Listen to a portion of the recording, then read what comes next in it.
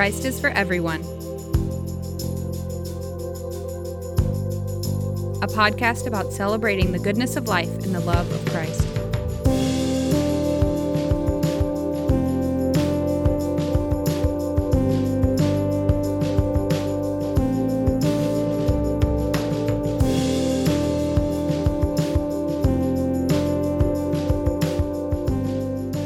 This is week 8 of the Bible study on the Nicene Creed.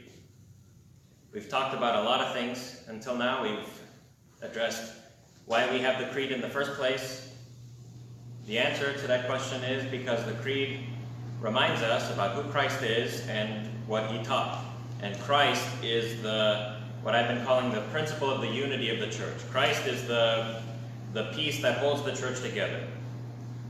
The second week we talked about the existence of God. And we said that God exists because there has to be a source, a fount, a source of the existence of everything. Everything that we see in the world exists, but it doesn't have to. And it has to draw its existence from something that exists on its own power, something that has existence. Just like fire is needed to make things hot, but nothing has to make the fire hot. So also, things exist, they don't have to exist. Their existence must be a gift given to them from God. We talked about the problem of evil. Why is there evil and suffering in the world if God exists and if he is the cause of everything? We can't give a clear answer to that question. I don't know why, for example, certain particular bad things happen. But we do know from the revelation of Christ that God is very much concerned with the evil in the world, and his plan is to defeat it eventually and to recreate the heaven and the earth. Then we talked about Christ, and we said that Christ is, as the theologians call him, the God-man. He has two natures, a divine nature and a human nature. In virtue of possessing the divine nature, he is, as we say, of one substance with the Father in the Creed. But also, he has a human nature like ours. Why does he have a human nature? Well, because for us men and for our salvation, he came down from heaven and was incarnate by the Holy Ghost of the Virgin Mary and was made man. So Christ was not always a human being. He was always God. He was always the Son, co-eternal with the Father, but he was not always a human being. He became a human, he took on a human nature, to speak more precisely, for our sake and for the sake of our salvation. We talked about how our salvation consists in this mediation of Christ, this mediatorial work of Christ. Christ brings to us things that only God could give us, such as the forgiveness of sins, healing from our sickness, and deliverance from death. And at the same time, Christ brings to God things that we owed him, such as obedience and righteousness and a life lived in submission to God's will and so on. So Christ mediates salvation in both ways. He brings us things that can only come from God, and he brings to God, on our behalf, things that we owed him. And then finally we talked about the resurrection of Christ. Christ was resurrected from the dead. He did not die and then his spirit went to heaven. He did not die and simply disappear. His body was not thrown off of the cross and eaten by dogs, like some scholars think. He died, he was buried in a tomb, and then 2 days later, or on the third day after that, when they went to the tomb, it was empty. And he appeared to his disciples, not just once, but on multiple occasions. There, around Jerusalem, where he was crucified. He appeared also in Galilee. He appeared not only to his 12 disciples, but also even to 500 people at once, as Paul says in 1 Corinthians. So we see that not only did he have momentary appearances, not only was Christ, it was foggy outside and they saw somebody that looked like Christ walking along the mountainside or something. He sat down at the table with them and he ate with them, proving that he's not a ghost, right? He didn't pick up a piece of fish and he put it in his mouth and it just fell through his transparent Casper body or anything like that. He sat and he ate with them. And he drank wine, and he taught them. So the disciples were witnesses to the resurrection of Christ. And then finally we entered what's called the third article of the Nicene Creed, where we talk about the Holy Spirit. And we talked last week about how the Holy Spirit is God, together with the Father and the Son. And with the recognition of the divinity of the Holy Spirit, now we have a genuine doctrine of the Trinity. All right, Trinity means triunity, a threeness.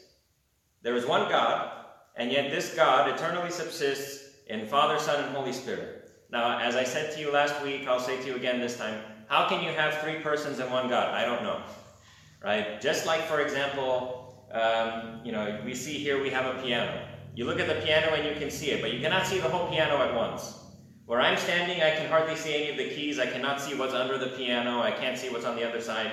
I can't see what the strings look like. Maybe all the strings are cut. I wouldn't be able to tell from here, right?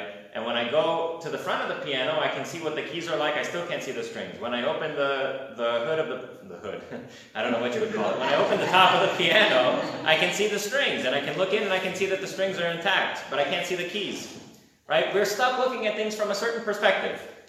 We cannot see the whole at once. You can see the front of me, but you can't see the back of me. You can see the outside of me, but you can't see the inside of me. It'd be nice if we could see the inside of people, because we could say, oh, look at that. You got a spot on your lung, you better go to the doctor to check it out. But we can't see that. We're stuck seeing the outside only, right? So also with God. We cannot see all of God at once. If we can't even see the piano all at once, how much less can we see God all at once? What we can see of God is this. We know that there's one God who is the source of everything and the creator of everything that exists.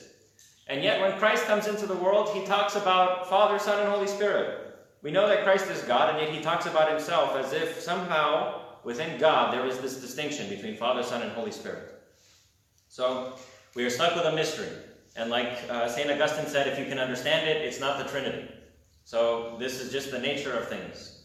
If you think that you have a grasp of the doctrine of the Trinity, St. Augustine would say you're proving thereby that you don't have a grasp of it, because it's a mystery. We cannot understand it altogether. But in any case, we talked about the divinity of the Holy Spirit. We talked about the role of the Holy Spirit in salvation. We said that the Holy Spirit accomplishes this unity between the human being and God, which was intended by God from the beginning. God, if you recall, in Genesis chapter 3, I referenced this passage a couple times. Adam and Eve are in the garden, and there's this very interesting passage in verse 8 where it says that God was walking in the garden in the cool of the day. Now, I don't know what that means. Does God have a body? Traditionally, Christian theology says that God is a spirit. He doesn't have a body like us. How was he walking in the garden in the cool of the day? I don't know. But the idea, nevertheless, seems to be this. God intended from the beginning to live in close quarters with human beings. All right? Just like, for example, in the normal case, if two people have a child, they live with the child, and they don't send the child away with somebody else. So also, God created human beings, and he, it seems, wishes to live in close quarters with human beings. He wishes to live in friendship with them. And yet, because of sin, this friendship was ruptured, and the human beings were cast out of the garden, and there was this distance between God and human beings. And so long as there is sin in a human person, there's going to be a distance between that person and God. But what God wants is to overcome the distance. And to come back into close quarters with human beings. And the Holy Spirit, the promise that somehow, in some mysterious way, God himself will live inside of you. This is something that was promised in the Old Testament, and that promise was fulfilled after the ascension of Christ, when he poured out the Holy Spirit on the apostles at Pentecost, and then from that moment forward, everybody who believed in the gospel and was baptized also received the Holy Spirit. So we see that the role of the Holy Spirit in the process of salvation is this. The Holy Spirit is, we could say, God come close to the human being once more. Right? Just like God intended to from the beginning, now after Christ has ascended into heaven, once more, God is coming very close to the human being and living, even, we can say, inside the human being, somehow, in some mysterious way. And then we talked about the effects of the Holy Spirit. Just like, for example, being out in the sun will leave effects on your body. You'll look tanner. Your skin will be red or browner. Or if you were to live in a cave or work in a coal mine, that will leave effects on your body. So also, close proximity with God doesn't leave you unchanged. It affects you. And we talked about the fruit of the Spirit as the concrete effects that are produced when the Holy Spirit lives in a person. Gentleness, kindness, righteousness, and so on. We pointed to the example of Stephen, the proto-martyr, at his stoning. He prays for the people who were stoning him to death. And the scriptures say that he was full of the Holy Spirit. So if you want to know what a person looks like who is full of the Holy Spirit, you can see Stephen praying for the people who are stoning him to death and saying, God, don't hold this sin against them. Now today, we are going to talk about the last thing that the Creed says about the Holy Spirit. It says, who together with the Father and the Son is worshipped and glorified. What next? Who spake by the prophets. So we're going to talk today about how it is that the Holy Spirit spoke by the prophets. And more generally, we're going to talk about the role of Scripture in the church. What is the role of Scripture in the church? I'm excited about this topic because this was the topic of my dissertation. So this is something that I've been thinking about constantly for about 5 years. So I will share my thoughts with you. You are free to disagree with me, of course, but I will share my thoughts with you, and hopefully I have something of value to say. Now, there are something like 220 or so direct citations of the Old Testament in the New Testament. So if you read through the New Testament, something like 220 or so times, a New Testament author will directly quote the Old Testament. And almost every time when they do this, or just about every time, they are saying that something that happened, having to do with Christ, is a fulfillment of some Old Testament passage. So something that was written in the Old Testament hundreds of years before Christ came onto the scene, something that was written way back then was fulfilled in some way in Christ himself or else in the church, and so on and so forth. So the New Testament, there's something interesting going on. The New Testament presents Christ and the church as a fulfillment of all these expectations and these hopes and so on that were present in the Old Testament. So Israel from 2,500 years ago, about 2,500 years ago, that's when the last major Old Testament book was written. And there was a period of about 400 years where nothing, at least in Scripture, was included from about those times. So 2,500 years ago, the last bit of Scripture had been written. 400 years later or so, 500 years later, Christ is born, and the apostles, the disciples of Christ, were saying, all those things that Moses wrote about, that the prophets were talking about, that Abraham was looking forward to, all those things were fulfilled now in Christ.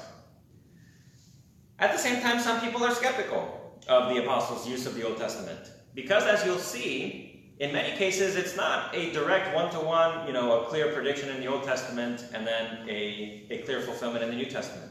Sometimes something weird is going on. I will give you one example that is really, a really common one that more skeptical scholars will point to. We know, according to the Gospel of Matthew, when Christ was a child, after he was born, they fled to Egypt because Herod was trying to kill all the children under a certain age in that area because he wanted to kill the Christ. So the parents flee to Egypt. After Herod dies and the persecutions are over, they are sent back by an angel. And according to the Gospel of Matthew, in chapter 2, beginning with verse 14, Joseph has a dream, and this is what happens after the dream. So Joseph got up, he took the child and his mother during the night and left for Egypt, where they stayed until the death of Herod. And so was fulfilled what the Lord had said through the prophet. Here's a quotation. Out of Egypt I called my son. So this is what Matthew was saying. This is a passage in the Old Testament. Out of Egypt I called my son. Now Matthew knew that when Christ was a baby, he went to Egypt and then came back in order to avoid being killed by Herod. So Matthew says this happened in the life of Christ. He went to Egypt and then came back as a child in order to fulfill what the Old Testament prophet had written. Now this passage here, out of Egypt I called my son, is a citation from Hosea chapter 11. So let's open up to Hosea chapter 11, page 878 in these Bibles.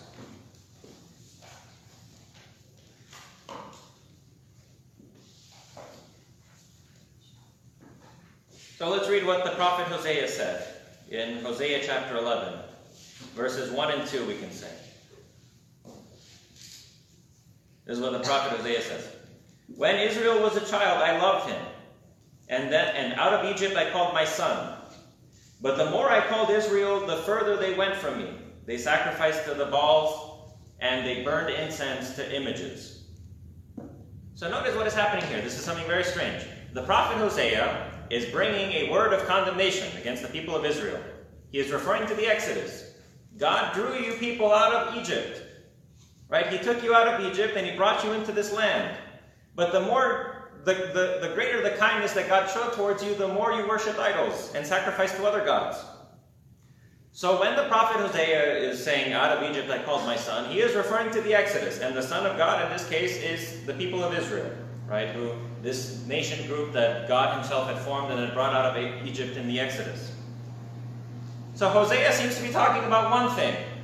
But Matthew says that what happened to Christ is a fulfillment of what Hosea wrote. It makes it sound as if Hosea was making a prediction. And when you read Hosea, there is no predicting, right? He is recounting the history of the people of Israel, and he is condemning them for it. Whereas in Matthew, the text seems to have an entirely different meaning. So very many skeptical scholars will point to this and say, look at this, all right? Yeah, it's true, the apostles cite from the Old Testament all the time, but a fair number of their citations make no sense, right? If they were careful readers of the Old Testament, they would clearly see that Hosea is not predicting anything here, right? How is it then that he can say that this happened in order to fulfill what the prophet had written? So there's a problem here. We have these skeptical scholars who will point to this discrepancy between what the Old Testament seems to be saying in context and what the New Testament authors are taking it to mean. And they'll say, listen, Christ did not fulfill some prophecy in Hosea about going back to Egypt or whatever. Some of them, who are even more skeptical, will say, no, what happened is the earliest Christians were very passionate about Jesus, and they wanted to convince their Jewish rivals about the Messiah, the Messiahship or whatever of Jesus. And so they just went through the Old Testament and they took any passage that sounded like it could refer to him and said, oh, this was to fulfill, such and such a passage.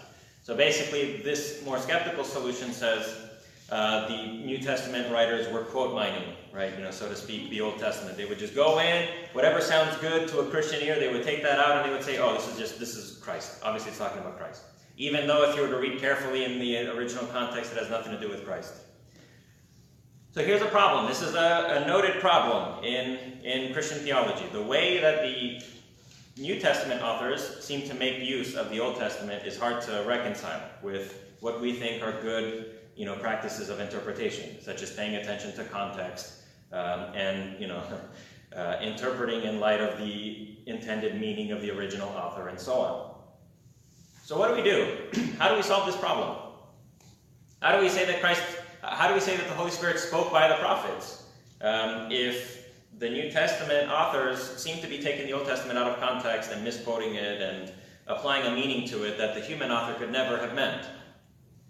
Well, this was the problem that I was thinking about as I was working on my dissertation, and this is the solution that I have. So I will explain my solution to you, and if you find it convincing, you can take it. If you don't find it convincing, you can, listen to somebody else, I suppose. But here's what I say. And let me get a drink of coffee first. Throughout the history of the Christian religion, there have been certain important figures who claim that on various occasions God spoke to them. And God spoke to them very clearly about something in particular and about what they had to do. And if we pay close attention to what this experience looks like for these people, we'll see that we can make use of that. We can say that something similar was happening for the apostles. So I'll give you some examples. This is easier to understand if I give you concrete examples. How many of you know who Dietrich Bonhoeffer was? Have you heard that name before? Dietrich Bonhoeffer. Yeah, Dietrich Bonhoeffer was a German Lutheran theologian and pastor who lived during the time of Nazi Germany. Okay? So he was involved in the underground church at that point. He was involved in, holding illegal seminaries and so on during Nazi Germany. And just as things are getting bad and the war is breaking out, he comes to America. And he spends some time in New York, and he's at Union Theological Seminary in New York. Now, he doesn't feel good about having left Germany and having left his fellow Christians in Germany when things are tough in order to come to America. He doesn't feel good about that, but he thought that would be the good thing to do. Every day as he's in America, he reads from Scripture, and he journals. And there are two moments as he's reading from Scripture where it seems clear to him that God is telling him to do something. And I will explain those two moments. One of those days, he is reading a passage from the prophet Isaiah. And the prophet Isaiah says something along these lines, "The one who believes will not flee." Now, he reads those words, and he can't help but to think that God is somehow condemning him for his act of fleeing Germany, just as things are getting very tough. Now Bonhoeffer, he was very well educated. He was educated in some of the best German theological schools. He knows, all right, Isaiah lived thousands of years ago. He doesn't know who Dietrich Bonhoeffer is. He's not talking about you. He's talking about his situation, his own people. Just like, for example, if somebody were to listen to these recordings 2,000 years from now, I am not talking to you, right, except right now. I'm talking about the people who are here, right? So Bonhoeffer knows this is not an appropriate way to read Isaiah. Isaiah is talking about his own people, his own context, his own things. Thousands of years before. But nevertheless, he cannot shake the feeling. These words, the one who believes does not flee. He can't shake the feeling that somehow these words, even though they're being used in a sense that Isaiah could not have meant, God somehow is making use of Isaiah's words in order to address Bonhoeffer and to say something to him. And the next day, he reads also from Scripture, and he reads a passage in the second epistle to Timothy, where Paul is telling Timothy, bring my books and bring my cloak and so on. And he says, do thy due diligence to come before the winter. And once more, Bonhoeffer has a similar experience. He hears these words, come before the winter, and he can't help but to think that somehow God is telling him to return to Germany as soon as possible. He knows that Paul was talking to Timothy. He knows that Paul has no idea who Dietrich Bonhoeffer is. He was not trained to just pick up the Bible at random and to find a sentence and to just take that as a message from God. That was not Bonhoeffer's training. So this was entirely out of character for him to read the Bible this way. But nevertheless, without him wanting to, he sat down in the morning and was reading, doing his morning devotionals, whatever it might have been. And it seemed as he was coming across this passage, come before the winter, God somehow was taking these words of Paul from 2,000 years ago and addressing them to Bonhoeffer specifically and saying, come before the winter, back to Germany. Bonhoeffer took it that God was telling him to return to Germany. All right? And if we pay close attention to his experience, we can discern something going on here. As he is reading the Bible, he comes across these words. Now these words somehow stick out to him, and they seem to be talking to him in particular. But at the same time, he knows this is not what the human author could have meant. This is not what Isaiah could have been talking about. This is not what Paul could have been talking about. And at the same time, this is not my normal way of reading the Bible. I do not sit down, open up the Bible, take a sentence, and then apply it right away to me. This is not how I normally do things. So somehow there is a sentence being uttered here. There is, come before the winter, or the one who believes that does not flee. There is some idea being communicated here by what I call in my dissertation a third voice. It is not Paul's voice, right? Because Paul is not telling Bonhoeffer to do anything. It is not Isaiah's voice. Neither is it Bonhoeffer's voice, because it's not that he is, intentionally taking this text and applying it to himself. That's not what he's doing. Somehow, within this experience, there is a third voice making itself heard that makes use of the words of Paul or of Isaiah in order to tell Bonhoeffer to do something. Even though Bonhoeffer was not expecting it, he did not open up the Bible and just say, okay, the first thing I see, that's what I'm going to take and apply to myself. So there's a third voice that somehow makes itself heard in this experience. Now my proposal in my dissertation, and just in general, is that this is what it's like. This is what it would be like for God to speak to you. When you have a message that is not what anybody could have been saying to you, neither is it what you could have expected, and yet somehow it's there. There's a third voice making itself heard, making use of human words to address you, even though you were not expecting it. You were not looking for it. It just happens to you. This is what it would be like if God were to address you. And this experience, interestingly enough, has happened to very many people throughout the time of the church. So there was a man named Anthony who lived in the late 200s, all right, and he was one of the first Christian monks. He goes to church one day. Athanasius tells us the story. Anthony goes to church one day, and he is thinking about how in the Acts of the Apostles it says that the Christians had all their possessions in common, and they were helping each other and so on. And he goes to church, and when he gets to church, the reading is from the Gospel according to Matthew, where Christ tells the rich person, sell everything you have and follow me.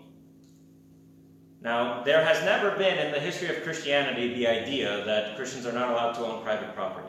All right, so that has never been a widespread idea. We have hints of that in the Acts of the Apostles, but the if you read Paul's letters, right, Paul has no notion that the property of his converts is not their own. He tells people to give generously of their own property to help, for example, the famine fund, the famine in Jerusalem. So there's always been this idea that your property is your own, right?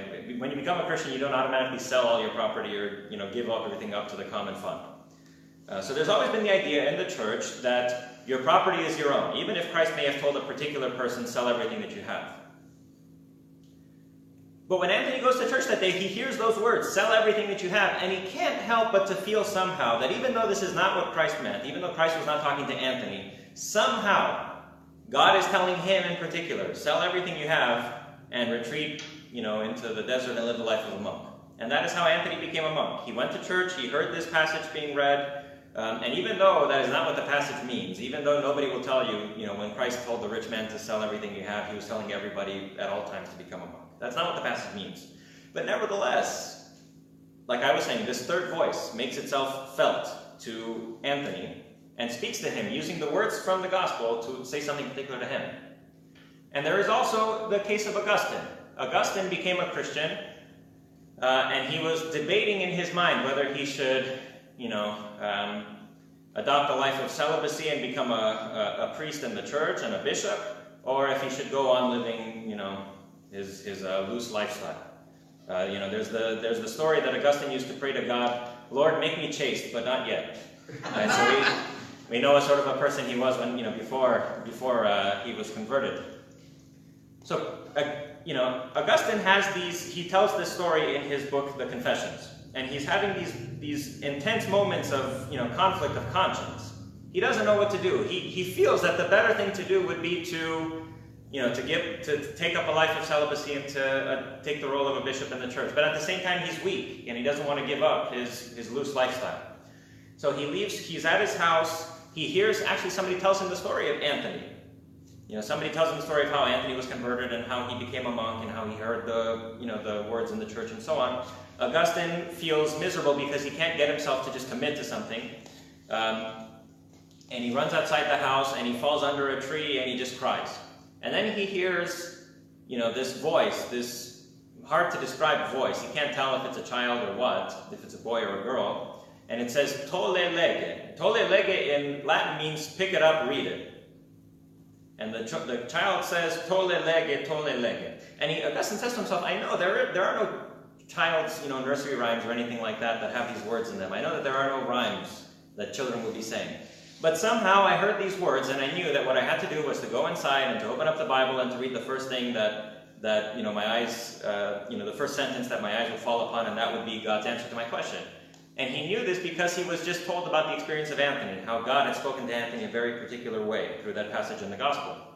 So Augustine goes back into the house, he opens up the Bible, and he reads this passage from Romans chapter 13.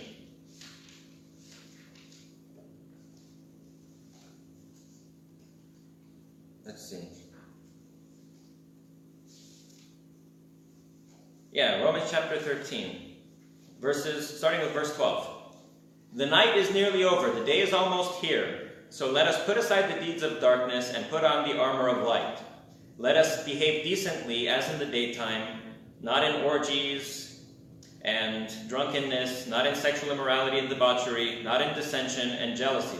Rather, clothe yourselves with the Lord Jesus Christ, and do not think about how to gratify the desires of the sinful nature. So he's crying because out of just frustration with himself, he cannot commit to a life of celibacy in the church.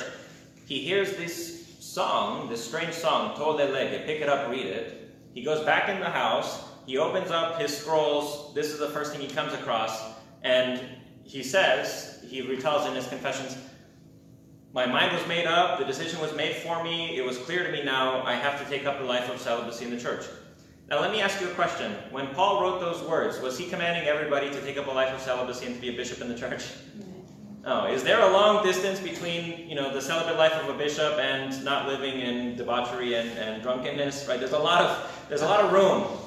Right? Just because you're married and you have children doesn't mean that you've lived in a life of debauchery and drunkenness. So what Augustine understands is not exactly what Paul is saying. And yet somehow God made use of these words in order to address Augustine's very particular situation and to communicate something to him and to confirm in his mind something that he had to do.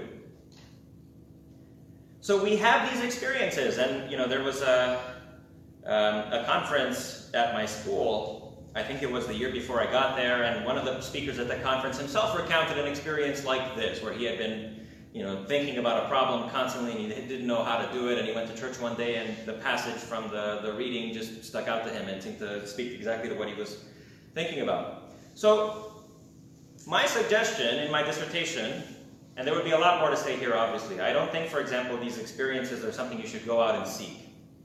Because if you are looking for it, that takes away from its authenticity. If you just open up the Bible and take whatever sentence you want and apply it to yourself, that could be something that comes from you, right? And everything that is real and authentic doesn't come from you. It just appears. It's just given to you. So I don't say that this is a way you should pick up the Bible and read it and find a solution to every one of your problems. I don't say that. But there are numerous testimonies in the history of the church to people, attesting. This is how God spoke to me on one occasion. I went to the church, I heard the gospel reading, and I just knew I had to sell everything and to retreat into the desert. Or I was doing my morning devotionals one day, and Paul said, come before the winter. And I can't tell you how. I normally don't read the Bible this way. I know you're not supposed to read the Bible this way. I wasn't looking for it, but somehow I knew I had to go back to Germany. Because God was telling me somehow through the words of Paul, in a sense that Paul himself could not have meant, in a sense that I myself was not looking for, he told me, go back to Germany. Now, my suggestion for you is that this is what happened to the apostles. When they were following Christ around from place to place, Christ would do something, or they would learn something about Christ, and in their mind, they would suddenly remember a passage from Scripture. And even though if you were to read the Old Testament passage in question, it has nothing to do with Jesus and it doesn't predict anything, nevertheless, it was like something happened to them, and a light turned on, and they recognized, and I'll give you an example. We can read in John chapter 2. John chapter 2 recounts the story of the cleansing of the temple. So Jesus goes to the temple, he creates a whip of cords, he kicks everybody out, he says, you've turned my Father's house into a den of robbers.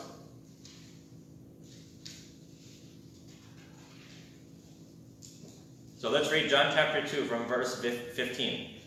So Jesus made a whip out of cords and drove all from the temple area, both sheep and cattle. He scattered the coins of the money changers and overturned their tables. To those who sold doves, he said, get these out of here. How dare you turn my Father's house into a market? His disciples remembered that it was written, zeal for your house will consume me. So notice what is happening here. If you find that passage, that is in Psalm 69, verse 9, zeal for your house will consume me. If you read the psalm, it is about somebody who has made himself a lot of enemies. He's been trying to follow God and to be righteous. In the meantime, his enemies have just increased. And the psalm does not say, zeal for your house will consume me. It is zeal for your house that has consumed me. And the psalmist is not making a prediction. He is not saying, when the Messiah comes, he will be consumed with zeal for the house of the Lord or anything like that. The psalmist is talking about himself. And yet somehow, the apostles following around Christ, they saw what he was doing, and this verse came into their mind. Zeal for your house will consume me. So my suggestion is that when the apostles were following Christ, they would have experiences like these, where a passage would seem to speak directly about what is happening to them right now. It would seem to point to what is happening in Christ. Even though that is not what the Old Testament author meant, that's not what the Old Testament author was talking about, and even though the disciples themselves were not looking for it, it's not as if they were picking up, they carried their scrolls of Isaiah and Moses with them everywhere they went, and every time Jesus was doing something, they would check the scrolls to see if that wasn't happening. It was spontaneous. They would follow Christ, and a light would turn on in their heads. Right? They remembered all these readings from when they would go to synagogue Saturday after Saturday. And as Christ would do various things, the light would turn on in their heads, and it would be like God would speak to them. This is what the prophet was talking about. Remember those words that the prophet uttered? Look, here is the fulfillment. So, this is my proposal for you. This is my suggestion. How does the Old Testament fit within you? Now, I should say this. Not every Old Testament citation is like this. There are some Old Testament passages which seem straightforwardly to predict some future person who will arrive in the future and will do such and such a thing. So there are plenty of instances in the Old Testament. For example, Isaiah chapter 53, with the servant of Israel who suffers. He was wounded for our transgressions, and so on and so forth. There are plenty of passages in the Old Testament that seem to predict a future figure, and there the prediction does come true. But there are also instances where the apostles will say that something that happened to Christ is a fulfillment of this or that prophet. But when you read this or that prophet, he doesn't seem to be predicting anything. So how can you fulfill something that's not a prediction? Well, my suggestion is that this is how the Holy Spirit spoke through the prophets. The disciples would follow around Christ, and they would see something that Christ does, or something that he says, or something that happens to him, and they would remember passages from the prophets, remember passages from the Old Testament, and somehow it would be like God is speaking through those passages about Christ. So just like Bonhoeffer would read Paul, and God used those words of Paul addressed to Timothy in order to say something to Bonhoeffer. So also something like that happens in the case of the apostles, I say. Not in every case exactly, but in enough cases. They would follow Christ around. They would learn something about Christ's life. For example, when Matthew learned that Christ as a child went to Egypt and then came back. Probably what happened is God used those words of the prophet Hosea, out of Egypt I called my son, and used them in a sense that Hosea did not intend, in a sense that he could not have predicted, in order to say something about Christ. Christ is the Son of God, and he was called back out of Egypt when he was a child. So this is a way in which the Holy Spirit spoke by the prophets. So this is the first part of what I wanted to talk about. Now the next part I'll have to move much more quickly, because this part is very abstract, it's philosophical, it's a bit difficult. This is my proposal for you. How is it that the Holy Spirit speaks through the prophets? Well, I think that the example from the Gospel of John more or less proves it. The disciples had experiences like these, where they would see something happening to Christ, or they would see Christ doing something, and they would remember a passage in the Old Testament, and it would seem to say something new now. It would say something more than what it meant to them before then. It would say something more than what they could have anticipated had Christ not come, or before Christ had come. So this is a way in which the Holy Spirit speaks through the prophets. Now I want to address this second question. What is the role of Scripture in the church? This is a hotly debated issue since the time of the Reformation. It's a point of controversy between, for example, Protestants, Anglicans, Roman Catholics, Eastern Orthodox. How do we think about Scripture and the tradition of the church? How do we think about Scripture and what we do every Sunday, or what we preach every Sunday? Once more, I will give you my opinion. Right? I want to, everything that I say should come with a disclaimer. This is just my opinion. I have no authority to teach you, except for the fact that Canadar gave me this opportunity. So I have no authority to teach you. You don't have to listen to anything that I say. You don't have to believe anything I say, really. I'm just a person talking. But if you find what I say valuable, then I'm thankful to God for that. Here's my question. What is the relationship between Scripture and tradition? In the time of the Reformation, this was a major controversy. Very many Roman Catholic theologians, for example, said that Scripture by itself is not enough. You need the tradition of, Holy Mother Church in order to complement the lack of Scripture. So not everything, for example, that is required for salvation is clearly set out in Scripture. Some things you need the tradition of the church for. What are those things? Well, for example, here's an example I will give.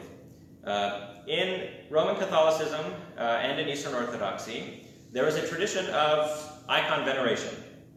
Right? When you enter into an Eastern Orthodox church, you are not Orthodox unless you make the sign of the cross and you bow before the icons and you kiss the icons, let's say on their shoulders or perhaps on their hands and so on. And this is a part of the worship. Now, why do they venerate the icons? There was a controversy about this in the 700s. Parts of the church were saying, no, the use of images in church is inappropriate. Parts of the church were saying, no, it is appropriate. And in the 700s, they had the Second Council of Nicaea. We are talking about the First Council of Nicaea with the Nicene Creed. They had the Second Council of Nicaea.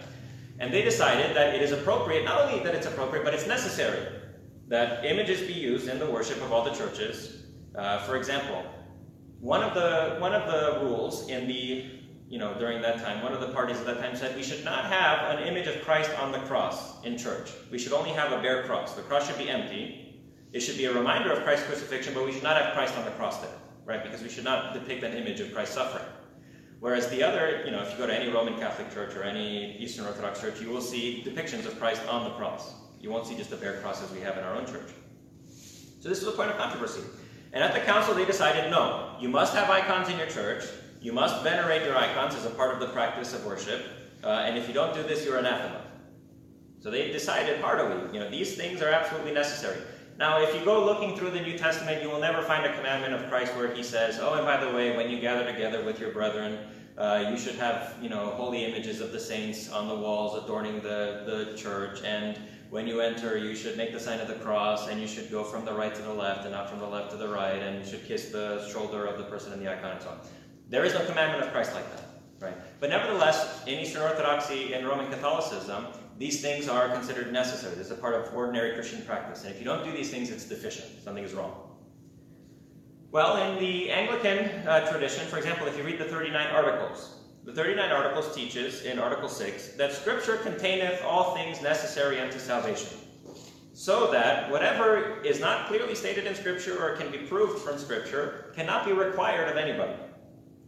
So in Anglicanism, in the 39 Articles, we see that not that the tradition of the church is all bad and you should throw it all away, but that nothing that Scripture obliges a person to do. If Scripture does not oblige a person to do this for salvation, neither can you oblige a person to do this for salvation on the basis of some tradition. So, for example, we have icons in our church, and anybody who wants to is free to venerate the icons. But as far as I'm concerned, and you can correct me if I'm wrong, Canon Dart, there is no obligation to. So, Canon Dart will never tell you, unless you make the sign of the cross and kiss, the icon of the Holy Mother, you are going to hell. They will never tell you that, because Scripture doesn't teach us that.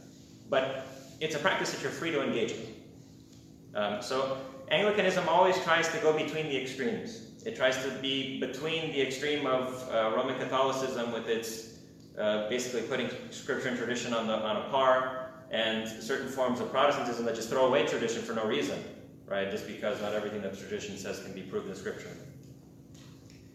So we see Anglicanism sees the church as bearing witness and testimony to Scripture. The church is here to proclaim the things that are in Scripture. Now, it also has traditions, and the 39 Articles teach that the church has authority for establishing practices and ceremonies and authorities in matters of doctrine. But the church does not add to Scripture. The church cannot create new dogma that are not found in Scripture. Neither can the church say anything contrary to Scripture. And the 39 Articles is also very clear. The church should not interpret Scripture in such a way that it ends up contradicting itself.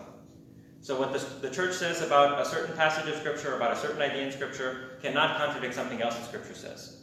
So we can see here how the church is always trying to just clarify Scripture. Scripture is the canon. Scripture is the measure, the rule. And the church's role is just to communicate what Scripture says and to interpret Scripture faithfully. Not, making rules where Scripture doesn't make any, or I should say rather not establishing necessities and obligations where there are none in Scripture, but at the same time maintaining its own authority for establishing a proper order and so on. There are nuances here, but this is the Anglican idea, that Scripture contains all the things that are necessary for salvation, so that you cannot oblige a person to do anything that Scripture does not also oblige a person to do. And I think that this is closer to the actual ideas of Jesus about these things. This idea, the relationship between Scripture and tradition, was a controversy in the time of Christ. And we see, for example, that Christ in various places condemns the scribes and the Pharisees because they prefer their human traditions rather than the Word of God.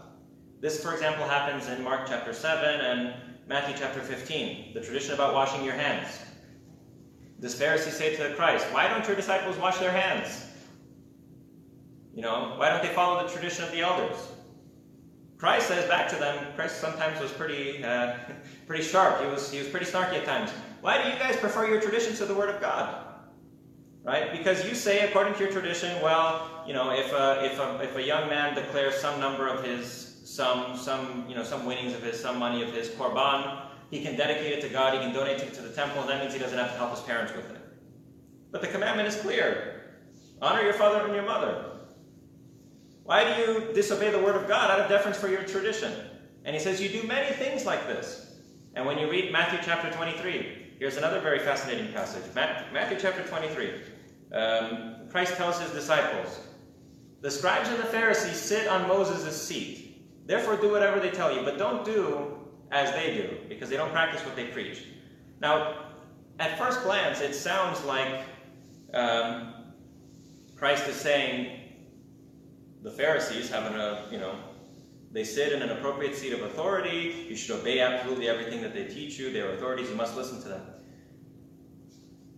This is a contested issue. Interpreters differ. My interpretation is that Christ is being slightly ironic.